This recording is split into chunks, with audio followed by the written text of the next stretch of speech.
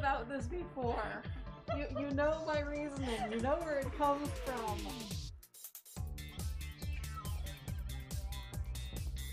Welcome back to our April Fool's special For the My Little Pony Transformers crossover.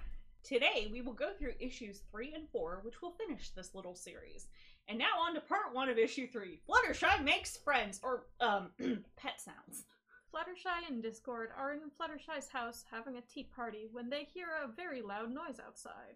Discord, for reference, is a reformed villain in the series. He's basically just Q from Star Trek if Q were an amalgam of a bunch of different critters, all smooshed together, including being played by the same actor, but he's good friends with Fluttershy at this point in the series, presumably.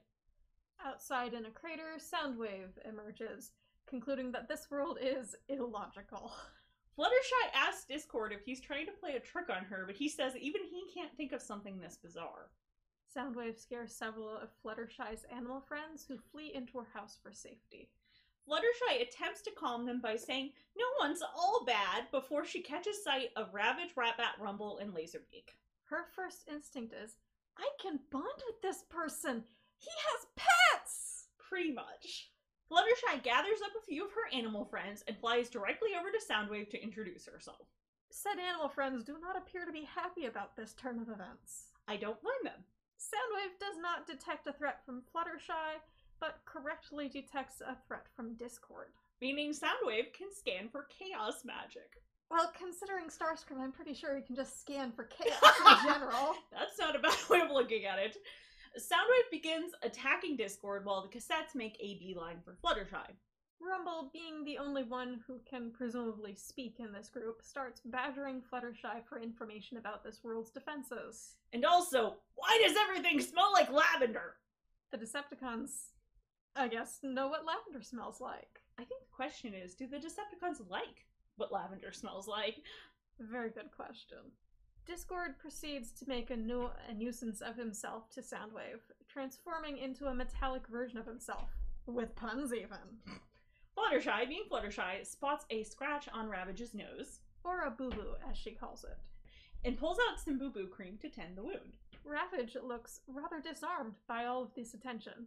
The rest of the animal cassettes all gather around Fluttershy while Rumble is in the background getting more annoyed as he protests that it's not a boo-boo, it's battle damage. Rumble backhands the cream out of Fluttershy's hand? Hoof? Hoof, probably. To the shock and chagrin of the rest of the cassettes, Discord, and all of the animals in the vicinity. Fluttershy gets upset because she was trying to be nice. The other 3 cassettes turn on Rumble as Discord transforms Fluttershy's animal friends into little robot versions of themselves. Surprisingly menacing ones, and they all attack Soundwave. Soundwave gets to learn what being attacked by a dozen rabid little bunnies feels like. Rumble attempts to dissuade his fellow cassettes from murder, invoking the F word being friendship here. Fluttershy immediately changes her tune and asks if friendship is what they really care about. Soundwave responds with, unquestionably, friendship superior. While being covered in a bunch of tiny, rabid metal animals. Yes.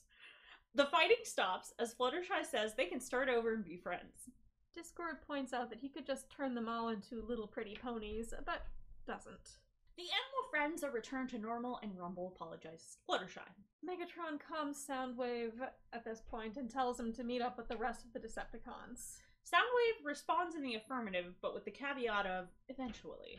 And the final panel has Soundwave sitting down and looking on at it as his cassettes and Fluttershy frolic. It is a stupidly cute panel. Mm-hmm. Rumble has a bunch of bunnies in his arms. Ravage is playing with a burb. Laserbeak and Ratbat are both giving tiny animals rides. And Discord is giving Soundwave a thumbs up. It's happy communication all around. Right? Like, this is what Soundwave deserves, okay? This is my humble opinion. Soundwave should just stay here and be happy. I actually would pay good money for a crossover, like a crossover fic of them, just Soundwave helping with, like, Fluttershy's animal hospital thing. That sounds so cute. It would be a relaxing vacation for him. He deserves a relaxing vacation. My boy deserves a relaxing vacation. Also, just going to pause. If you guys hear creaking, I am super sorry. But my neighbor is moving around a lot for some reason, and there's a lot of creaking going on here. So, sorry if you can hear that.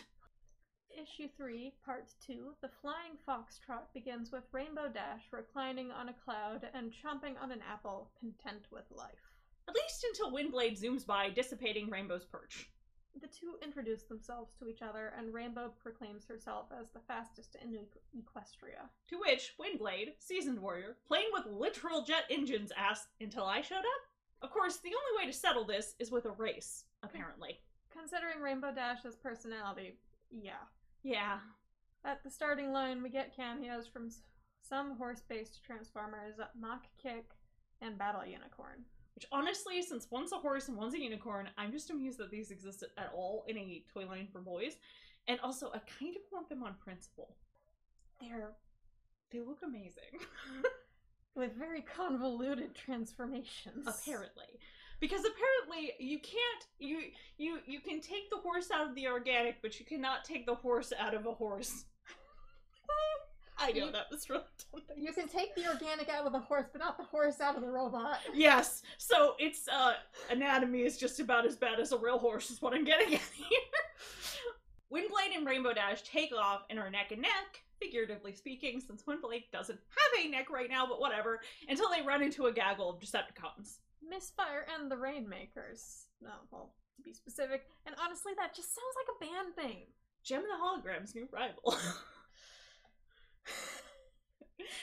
Great. Okay. I know that we were talking about this in our warm-up, not in the actual episode, but if you want to get into weird things that like fit into the Transformers verse, arguably Gem and the Holograms takes place in the same continuity. And in fact, there's a G.I. Joe character whose entire backstory is that he was a roadie for Gem and the Holograms, and G.I. Joe definitely takes place in the same universe as Transformers. And considering the comics, which definitely have had multiple G.I. Joe crossovers. Yeah, but not Gem and the Holograms. Like, I think the last IDW Gem and the Holograms was kind of weird because it didn't tie in with the rest of, like, the Hasbro-verse. Anyway, I'm sorry, tangent. It just cracks me up, that's all. The Rainmakers popped up in a Season 1 episode in G1 when the Autobots had to visit Cybertron. Misfire doesn't show up in G1 till, like, very late Season 4, and by late, I mean Season 4 only has, like, what, 3 episodes? Yeah. But you know what I mean. And he's more widely known from his IDW appearance with the Scavengers, who are sirs not appearing in this comic. And also for his incredibly bad name. And also for his incredibly bad aim, for which poor Misfire gets his name. Rainbow Dash suggests doing the Flying Foxtrot. Which Windblade, understandably, is not familiar with. And I'm half convinced that Rainbow Dash made it up, but whatever. This entire thing seems to be baiting the cons into shooting heat-seeker missiles at the two of them, and then yarming behind them so that the missiles hit the cons instead. The comic ends with Rainbow Dash and Windblade agreeing to a tie and sitting atop a pile of Rainmakers and Misfire, who all look like they are regretting their life choices. They were defeated by a pony. I would hope they're regretting their life choices. Issue 4, Part 1, is Strength in Numbers, featuring Applejack and the Insecticons. It opens with Applejack being very upset that there are some giant-ass bugs in her orchard eating everything. And, I mean, she unfortunately has a super big pest problem here. Which is a bad thing when her entire income is dependent upon farming. Yep. The Insecticon horde is very happy and surprisingly cute as they munch on delicious apples and trees. Applejack attempts to chase them off in multiple ways, none of which work. Spraying them with the hose, hitting them with rakes, spraying them with the hose again, and then trying to push them off the apple trees. Back inside her house, she brainstorms more things to try when Discord appears out of nowhere, and she too is like, "Are you playing a prank, Discord?" Well, if I lived in Ponyverse or Equestria, I think that might have been my first thought, too. I mean, fair. Giant insects are eating her apples. Like, who else could do that but Discord on a normal day? Mm-hmm. However, Discord says that this stuff is too mundane to be one of his pranks. Applejack asks for his help. He declines, as he'd much prefer to watch this madness, but he does summon all of the Apple family to aid Applejack. The Apple clan is here. No, really. Like, all of them are here, and I am not listing them off because it's pretty much every single Apple character that appeared in the show at some point. So all of the Apple clan charge in. I'm kind of wondering now if he, like, showed up and briefed them all, because they all just... I think they all saw through the portal and saw bugs eating apples and were like, my people are calling me? My home needs me. My home needs me, exactly. Babseed, Big Mac, and Apple Bloom take out an Insecticon by themselves by kicking it. Which are Applejack's cousin, older brother, and little sister, respectively. Several other apples take out other Insecticons with ropes. And an elderly apple accidentally kicks one of Bombshell's Cerebro shells back onto him, and then orders him to go away while she's sort of flailing. Accidental mind control, here we are. And the day is saved thanks to the apples. And we move on to the final chapter of the crossover, fittingly called Finale. We open in the Crystal Empire with one of the other princesses of Equestria, Princess Cadence, as several of Twilight students report back to her that the Decepticons are nowhere to be found, but are likely planning an attack according to the Autobots. Speaking of attack, the wall is smashed in as Megatron, Queen Chrysalis, and their allies arrive and demand that they hand over all of the magical artifacts. Twilight Sparkle and Optimus arrive just in time. Optimus attempts to get Megatron to leave with politeness. Surprising no one who's dealt with Megatron for more than 10 seconds, he declines. And with a combined call of transform and trot out, and till every pony are one. Oh, so grammatically incorrect. The Autobots and their allies go on the offensive. And I get secondhand embarrassment from those lines existing in a printed form. Pinkie Pie throws a pie in poor Soundwave's face. And we get a pretty great 2-page spread where a variety of things are happening. Rarity is riding in RC's vehicle mode as they launch themselves at Shrapnel. Optimus punching the crap out of Starscream. Megatron orders Shockwave to just get some magical shit already. Bumblebee goes on a tangent about Equestria's tasteful decor. More bickering back and forth, and then Twilight summons the orange cap of shame onto Megatron's fusion cannon. For reference, this is referring to the fact that Megatron, with his original ult, can't normally be sold without said orange cap, identifying that he's not a real gun, which was a thing that was put into place after, or like, you know, late 80s, early 90s. At least, you know, he can't be sold without this in the States, and personally, I think it's fucking hilarious. And through the powers of friendship and Spike's awesome skills, the space bridge opens and Spike and Grimlock come through and assist. And this is Dragon Spike, yes, not Human Spike. Oh, to which Dragon Spike is wearing adult Human Spike's exosuit, though. Mm-hmm. To make this more confusing, how many spikes would you like to go around? That sounds really dirty within the fandom. I'm gonna move right along. Twilight and Optimus use Alicorn magic and the Matrix in tandem to send the Decepticons home. One delightful tea and Energon party later, the Autobots arrive back home themselves.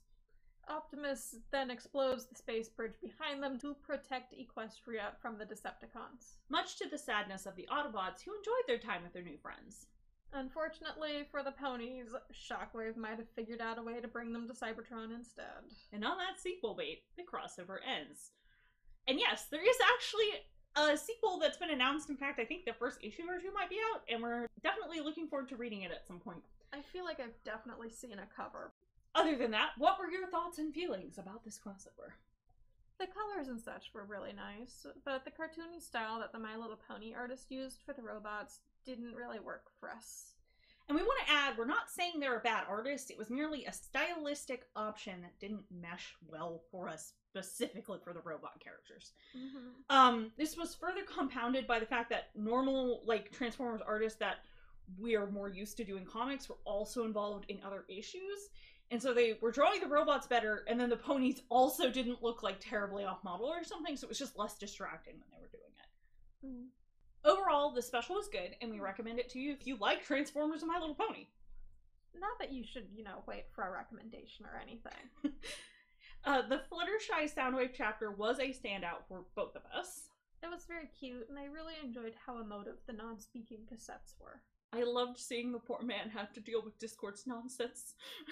I feel like we could have done with something longer, having him deal with Discord's nonsense. Yeah, it was constrained in the way that they did this, where there were only 4 issues, and each issue was split into 2 parts. Yeah, and it's only 24 pages an issue or something, so they're very minimal and very constrained. Right. It's just an issue with the medium. I also really enjoyed the Spike Grimlock chapter because it was nice to see them both admiring each other's qualities and supporting each other and just being so uplifting.